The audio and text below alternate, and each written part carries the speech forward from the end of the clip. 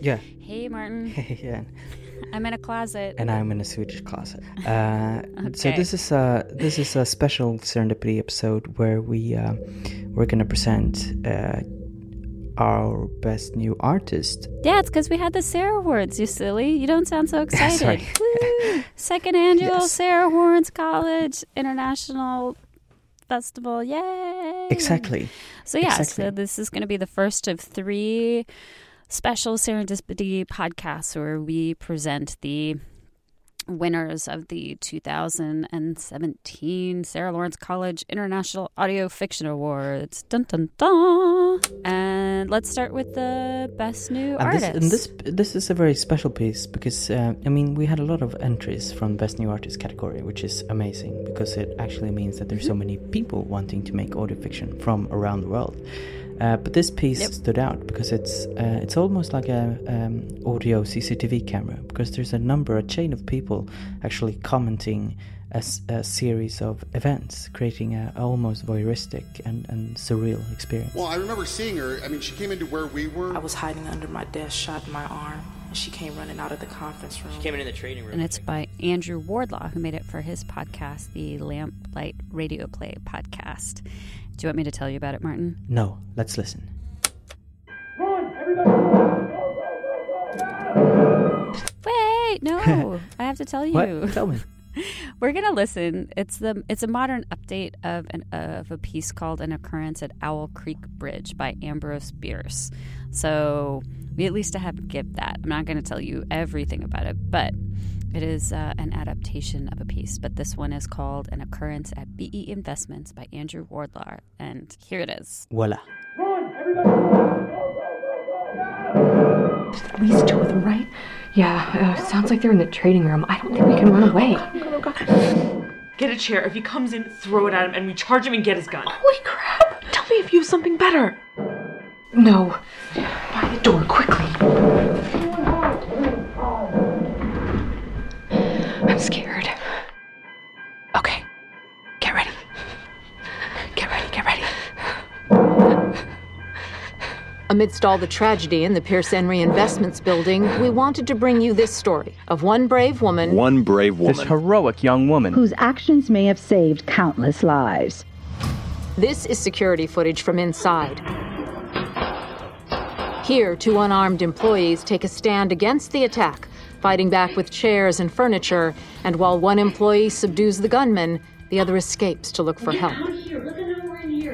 Well, I remember seeing her. I mean, she came into where we were. I was hiding under my desk, shot in my arm, and she came running out of the conference room. She came in the trading room, which I guess was smart because they already wiped us out and had moved on, so... She makes her way to the fire exit, only to discover the door has been chained shut. They chained all the fire doors shut so people couldn't get out. She sees they locked the fire exit, and I guess she calls 911. 911, what's your emergency? I'm on the 32nd floor of the Pierce Henry building. And instead of After hiding or shooters, playing at least dead, 3 of she them, risked we've calling taken one of them. 911 to keep authorities Seeing at up least a to dozen date. people When who have been another shot. gunman re-enters the room. They're chaining the fire exit shut and one of them came back and started shooting. Totally had her, like, right in the line of fire. But he missed her, but then he hit the chain on the door. And he broke it, and it just fell off. Couldn't believe that it happened. It was, like, meant to be or something. And then he ran out of bullets. He ran to reload, and she took off into the stairwell. Once she made it to the stairwell, I thought, she'll get out. Someone's gonna get out. She runs into the stairwell. And again, bad luck turns into good luck. And this is unbelievable. And you are not gonna believe this. She slips on a step, falls. She lands on the platform right as the gunman is entering the stairway. But because of a coincidence of how the door opens and how she landed, the gunman never sees her as he goes down the steps. With the gunman now below her, blocking the exit, she leaves the stairway. It seemed like fate to me. 2 gunmen had just quickly swept the whole floor, just shooting everyone they could see as fast as they could. I'd been shot twice. He'd grazed my head with 1 bullet. The other one got both of my legs, through and through both, but especially my left. I couldn't walk. And once they did that, one of them had left, and the other one was going around just finishing everyone off. I was crawling my way down the hall trying to find a hiding place. I could hear the gunshots coming from just down the hall, and then she came out of the door in the stairway. I told her that she needed to hide, and she asked where, and I said, there's a closet just down there, because I knew that there was a tiny closet where all the phone connections were. And I said, but I can't make it. And she grabbed me under my arms, and she pulled me into it. And when we got inside, I was amazed to discover we could lock this closet. I thought that we were safe. They were not safe. As they waited in the closet applying pressure to Henry's wounds, they heard more gunshots, continually getting closer. We didn't hear him walk up, but we heard the shots, coming in our direction, and then we heard the doorknob rattle as he tried to open it, and then he fired 3 shots through the door. Bang, bang, bang. And somehow all of them missed. They stayed in the closet for what Henry estimates was 10 minutes until all they hear is silence. She asked me if I was okay, and I told her, no, I'm getting worse. And she said, I'm going to go get help. I didn't even try to stop her.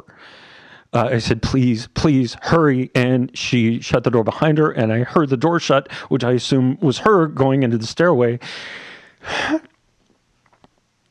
And that's when I heard the first bomb explode. In their final act, the terrorists waited until police were entering the building and then exploded suicide vests in the emergency stairwells. It was like, boom, and then a minute later, another one. The lights were flickering and the walls were shaking and there was debris everywhere and dust. You couldn't see anything. I'd say most people were still worried that there was a shooter on the floor, so people are trying very hard not to make any more noise at that point if they were still alive. I just said to myself, there's just no way I'm going to get out of here. It just didn't seem possible that any of us were going to survive this. I didn't think any of us were going to survive that. But from the chaos comes a voice of hope. Comes a voice of hope.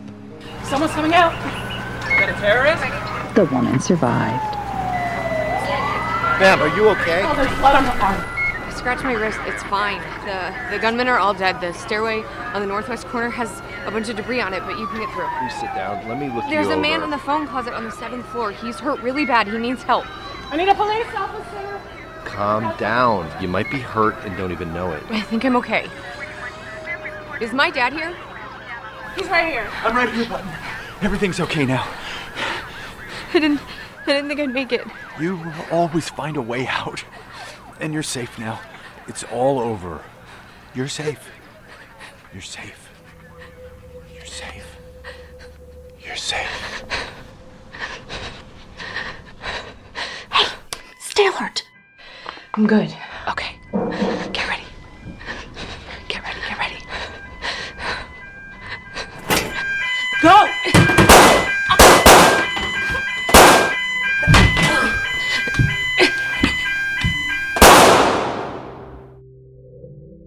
Okay, so Martin, do you remember what Andrew said when he was giving his award? Yeah, so Andrew, the guy who won, he stood up on stage and he said... Hi. Have we recorded the session? So, like last year? This is fantastic. I hope so. Anne told me I had to tell everybody this. I mean, I just wanted to say this. This is actually very true. So this whole podcast actually grew out of the Sarah Awards last year. They did a very, very short stories contest. We had to make a piece under 3 minutes. And I made a piece, and I showed it to a friend of mine, and we were very, very happy with it. We thought it turned out great. It didn't win anything, but we loved it. And we said, all right, let's do more of this. And so it actually started our podcast called the Lamplight Radio Play, and where we're now doing it. And the podcast would not exist without the Sarah Awards. Yeah. So I guess we can take all the credit. Yes, we can take all the credits. Thanks, Andrew.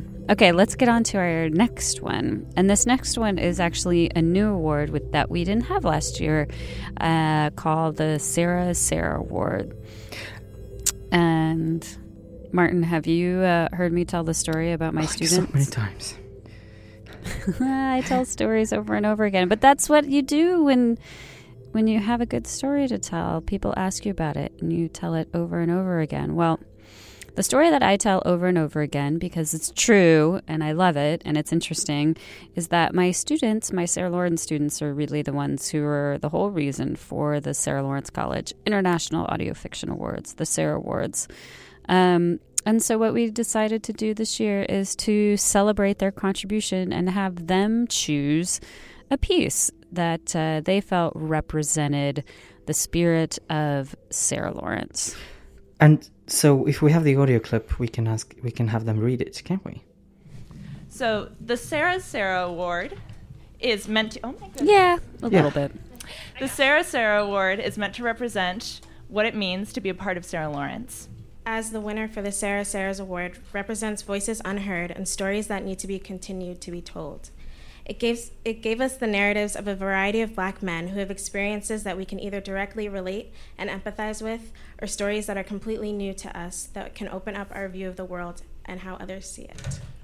So this piece that they chose, it's we're just going to play a portion of it, a portion of the first one. It was 2 long-form radio plays by Judith Kampfner for BBC Radio 4, and it's called Black and Blue, 2 radio plays exploring race and policing in America. We're going to hear a bit of the piece, this section called Hands Up. And in this piece, 6 young Black male playwrights respond to the legacy of the 2014 shooting of 18-year-old Michael Brown in Ferguson, Missouri. How I Feel by Dennis A. Allen II. I'd like to start with the showing of solidarity. If you would, please, raise your arms straight up in the air. I'm going to say, hands up. You respond with, don't shoot. So when I say hands up, you say, don't shoot. Hands up. Don't shoot. Hands up. Don't shoot. Hands up. Don't shoot. Don't shoot. Don't shoot. A few days into the protests after Mike Brown's death in Ferguson, I was at my girlfriend's apartment, watching the news coverage and following the Twitter updates. That he was shot at least 6 times. We've got one to the very top of the head.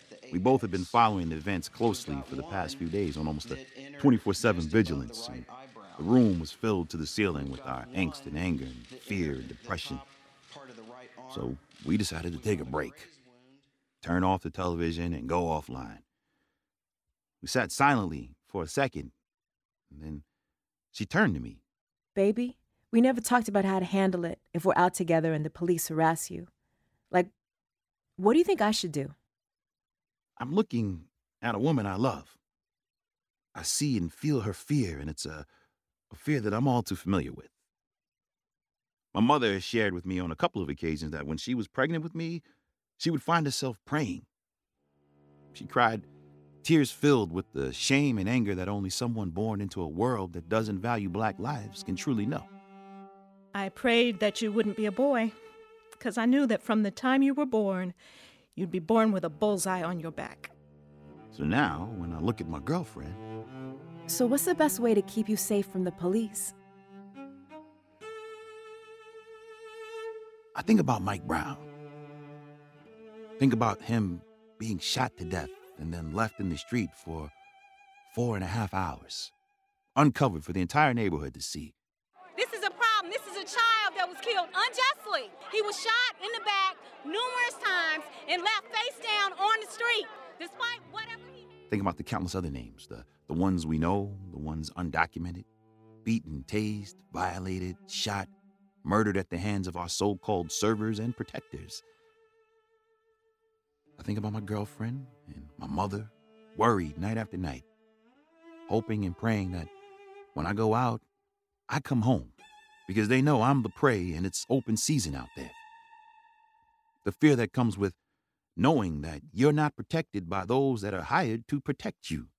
Not only that, but they are targeting you, and it's illegal to protect yourself against those hired to protect you.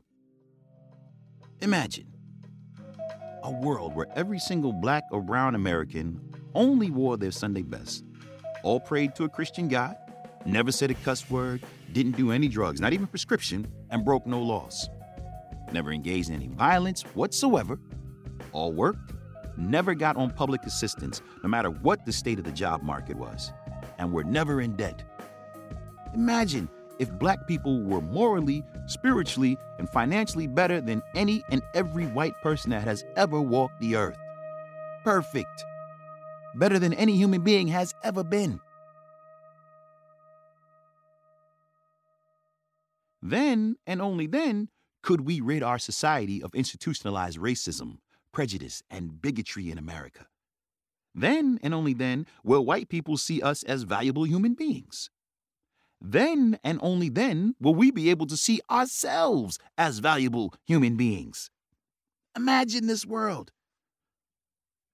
What if I told you, if you could just keep your hands up high, we could create this utopia together? But you can never drop your hands. Hands up. For the sake of black people here in America and abroad, keep your hands up. Try. Try for a long time. No one can do it. No human can keep his or her hands up forever, and this bullshit fantasy isn't the answer either. I am human. My life is valuable, and I shouldn't have to keep my hands held high to prove it. And time again, keeping our hands held high hasn't gotten us treated like human beings should be treated. So how do I feel? Screw you. It's how I feel. I will not allow you to take away my humanity. Every time you tell me not to be angry, that I'm too aggressive, that I shouldn't be out at night, that I shouldn't wear a hoodie, and that I need to pull up my pants, and when I comply with your orders and reach for my wallet, you kill me anyway. When I drop to the ground and allow you to handcuff me, you shoot me anyway. When you put me in the back of the paddy wagon, you break my neck anyway. Screw you! Mike Brown was shot 6 times. He had no weapon. His brains were blown out in broad daylight. There is not language strong enough to convey what I feel about that. Screw you for not feeling what I feel. Screw you for shutting down because, yes, I'm using strong language because I'm not safe. My father's not safe. My brothers and sisters, my mother is not safe because none of you value our lives. Police don't. Whites don't. Blacks don't. But I will not allow you to take away my rights, my humanity. You indiscriminately killing me is a display of your power. Being willing to die for what I believe in is the display of mine.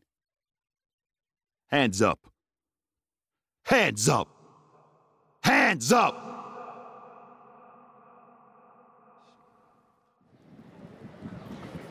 Do you think what happened to Mike Brown can happen to you? Yeah. Do you feel afraid about what happened to Michael Brown? Well, yeah, I guess kind of, because it is something that very much does affect me personally as a young black man. But I can't live my life in fear every day of what might happen to me, just in case that does happen. But it definitely does affect me, and I definitely do think about it, especially when I'm around cops.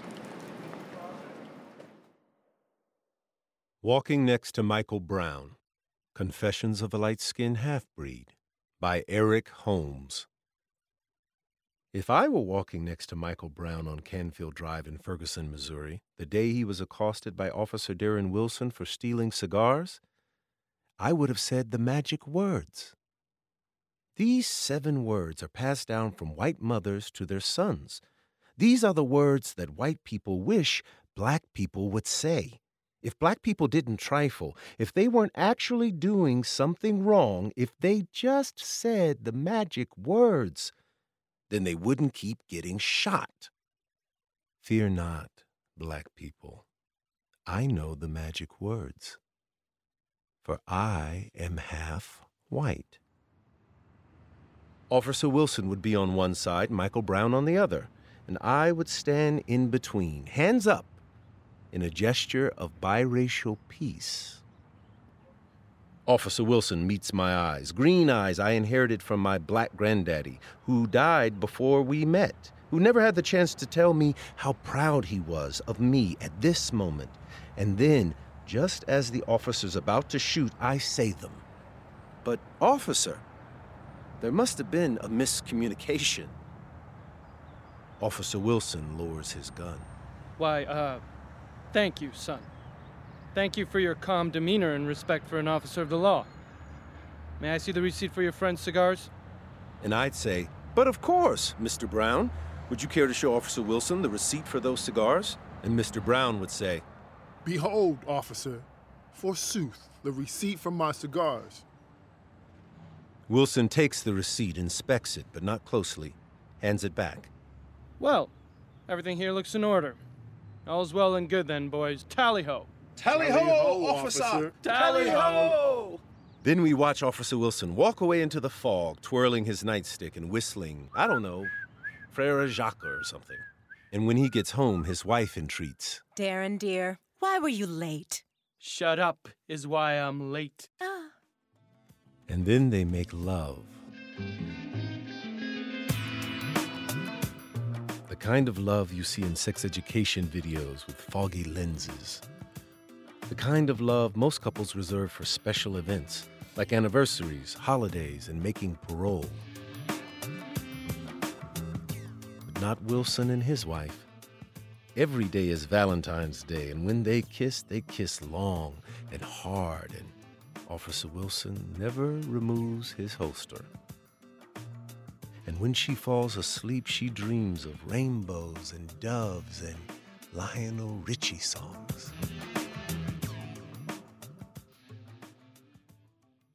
Finished. Officer Wilson puts on a robe and walks downstairs to his den, smokes a cigar, and writes a check to the United Negro College Fund. All because I said the magic words. But, officer, there must have been a miscommunication. I've never needed to use the magic words because no one's ever called the cops on me. Except once. Once when I was around the age of Michael Brown when he was killed. When I was young and bored and drunk, and I thought it would be a good idea to break into a friend's apartment at 2 a.m. The cops were called. I don't know when she called them. It must have been after I threw rocks at her window and before I scaled a tree next to her second-floor balcony. When I entered her room, I saw her there in her nightgown, perched at the foot of her bed, holding a phone in one hand and a butcher's knife in the other. If she stabbed me, it wouldn't have been because I'm black. She would have stabbed me because I was a goddamn moron. You might be wondering why. Was it luck that kept me from going to jail? Maybe. But if it was luck, it wasn't the first time I was lucky. I've been pulled over more than once without an ID in a borrowed car and was let go. I've been caught sneaking into concerts, nightclubs, public buildings. No arrests, no tear gas, no gunshots. Ferguson, Missouri, this was not. So maybe it's my appearance that explains why I've never been arrested. I'm a light-skinned half-breed, a white man who stays tan in February. And racial profiling is not about nuance. It's about what people see. It's about what an armed police officer sees, sometimes from 100 yards away in a moment of crisis. But sometimes I wonder if my appearance would have mattered had I grown up in Ferguson, a town that is 70% black, unlike my neighborhood, which was 4%. Maybe walking through black neighborhoods makes you blacker. I mean, it's not like I'm that white. My lips are full and my hair kinks in humid air. So maybe, if I were walking next to Michael Brown on Canfield Drive, I would have rocked that St. Louis Cardinals cap to the side with a little less irony. I would have helped him steal those cigars. I would have been more suspicious, more observant, more defensive, resulting in a more persuasive swagger, so that from a distance, Officer Wilson, through his tinted windshield, would have seen Michael Brown walking next to another tall black dude wearing a red cap obscuring his green eyes. And maybe when Officer Wilson pulled up to the curb and grabbed Michael Brown by the throat, I would have run out of time. Because, officer, there must have been a miscommunication. Takes about 4 seconds to say. Michael Brown was shot 6 times. Officer, bang, there must have been a bang, miscommunication, bang, bang. That's 6 shots in 4 seconds. Compare that to the following. Each one by itself takes less than 2. But I'm just going home. What'd I do? Why are you following me? I ain't do nothing. I said I'm going home. I'm unarmed. My hands are up. I said I'm unarmed. I can't breathe. I can't breathe. Don't shoot. Don't shoot. Don't shoot. After Officer Wilson wrote his check to the United Negro College Fund, he took off his robe and got dressed for the night shift. At 2:17 a.m., he was dispatched to a single white female's address. She called 911 reporting a young black male, probably drunk, throwing stones at her window before scaling a tree next to her second-floor balcony. Fortunately, the single white female recognized the green eyes of a light-skinned half-breed and screamed, "What's the matter with you? You scared the hell out of me, dude. It's 2 a.m. It's dark outside. I called the cops." And before the light-skinned half-breed could say sorry, the front door kicked open. "But officer, there must have been a..." All right, Martin. So this is the first out of 3 special episode of the winners of the Sarah Awards, the second annual Sarah Awards. Mm-hmm. We're going to go back to you quite soon with what awards are we going to play then? Well, let's not tell them. No, but which one? Yeah. I mean, which prizes? Oh, honorable mention in 3rd place. Perfect. You know what, Martin? You're special. You're special. You're special. We're special. Everybody's special. And KCRW's special. independent radio production producer something project is special because it actually makes this podcast happen. Yes, and a big thank you to them too because they also provided the travel money and the best new artist money. So they are amazing. Serendipity is an initiative of the Sarah Awards, just like the Sarah Lawrence College International Audio Fiction Awards. Exactly. Right? Exactly. And I'm Martin Johnson, and you're Ann Hepperman. Yes. And we still want postcards. And we love the postcards that we got. We love the postcards. Love the postcards. So send them. Thank you. Send them. All right. Okay. Go I need to get out of the closet. Yeah, and I need to take care of 2 kids. I got another kid. I got 2 kids now. Even more. All right. Even more to take care of. Okay. Hey, Dor. Hey, Dor. Bye.